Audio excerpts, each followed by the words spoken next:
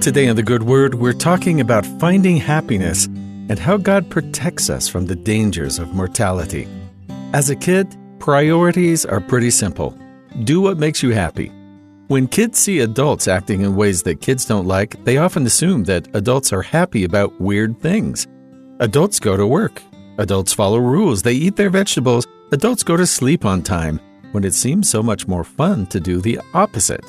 So kids are often surprised to find out that adults like the same things they do.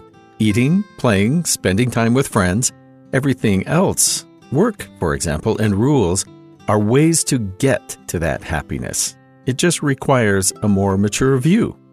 A question we don't often think about is, what makes God happy? We might think understanding the mind of God is too far past our abilities as mortals, but we're actually given that answer in the Scriptures.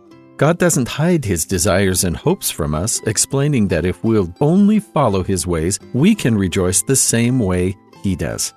Though the Gospel outlines many commandments and principles we're expected to follow, they're not restrictions to limit our freedom and therefore our happiness.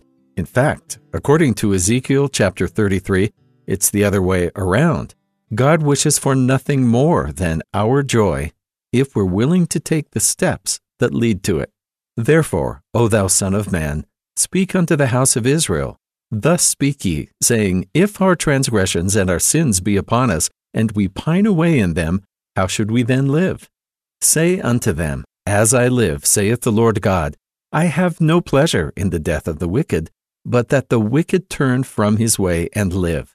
Turn ye from your evil ways, for why will ye die, O house of Israel? Some in the house of Israel thought that the commandments and consequences of God were too harsh, that He was holding their sins and transgressions over their heads in some unfair way.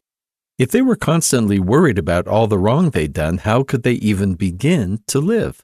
Life didn't seem worth it if they were constantly thinking about punishments and death. But they had it backwards.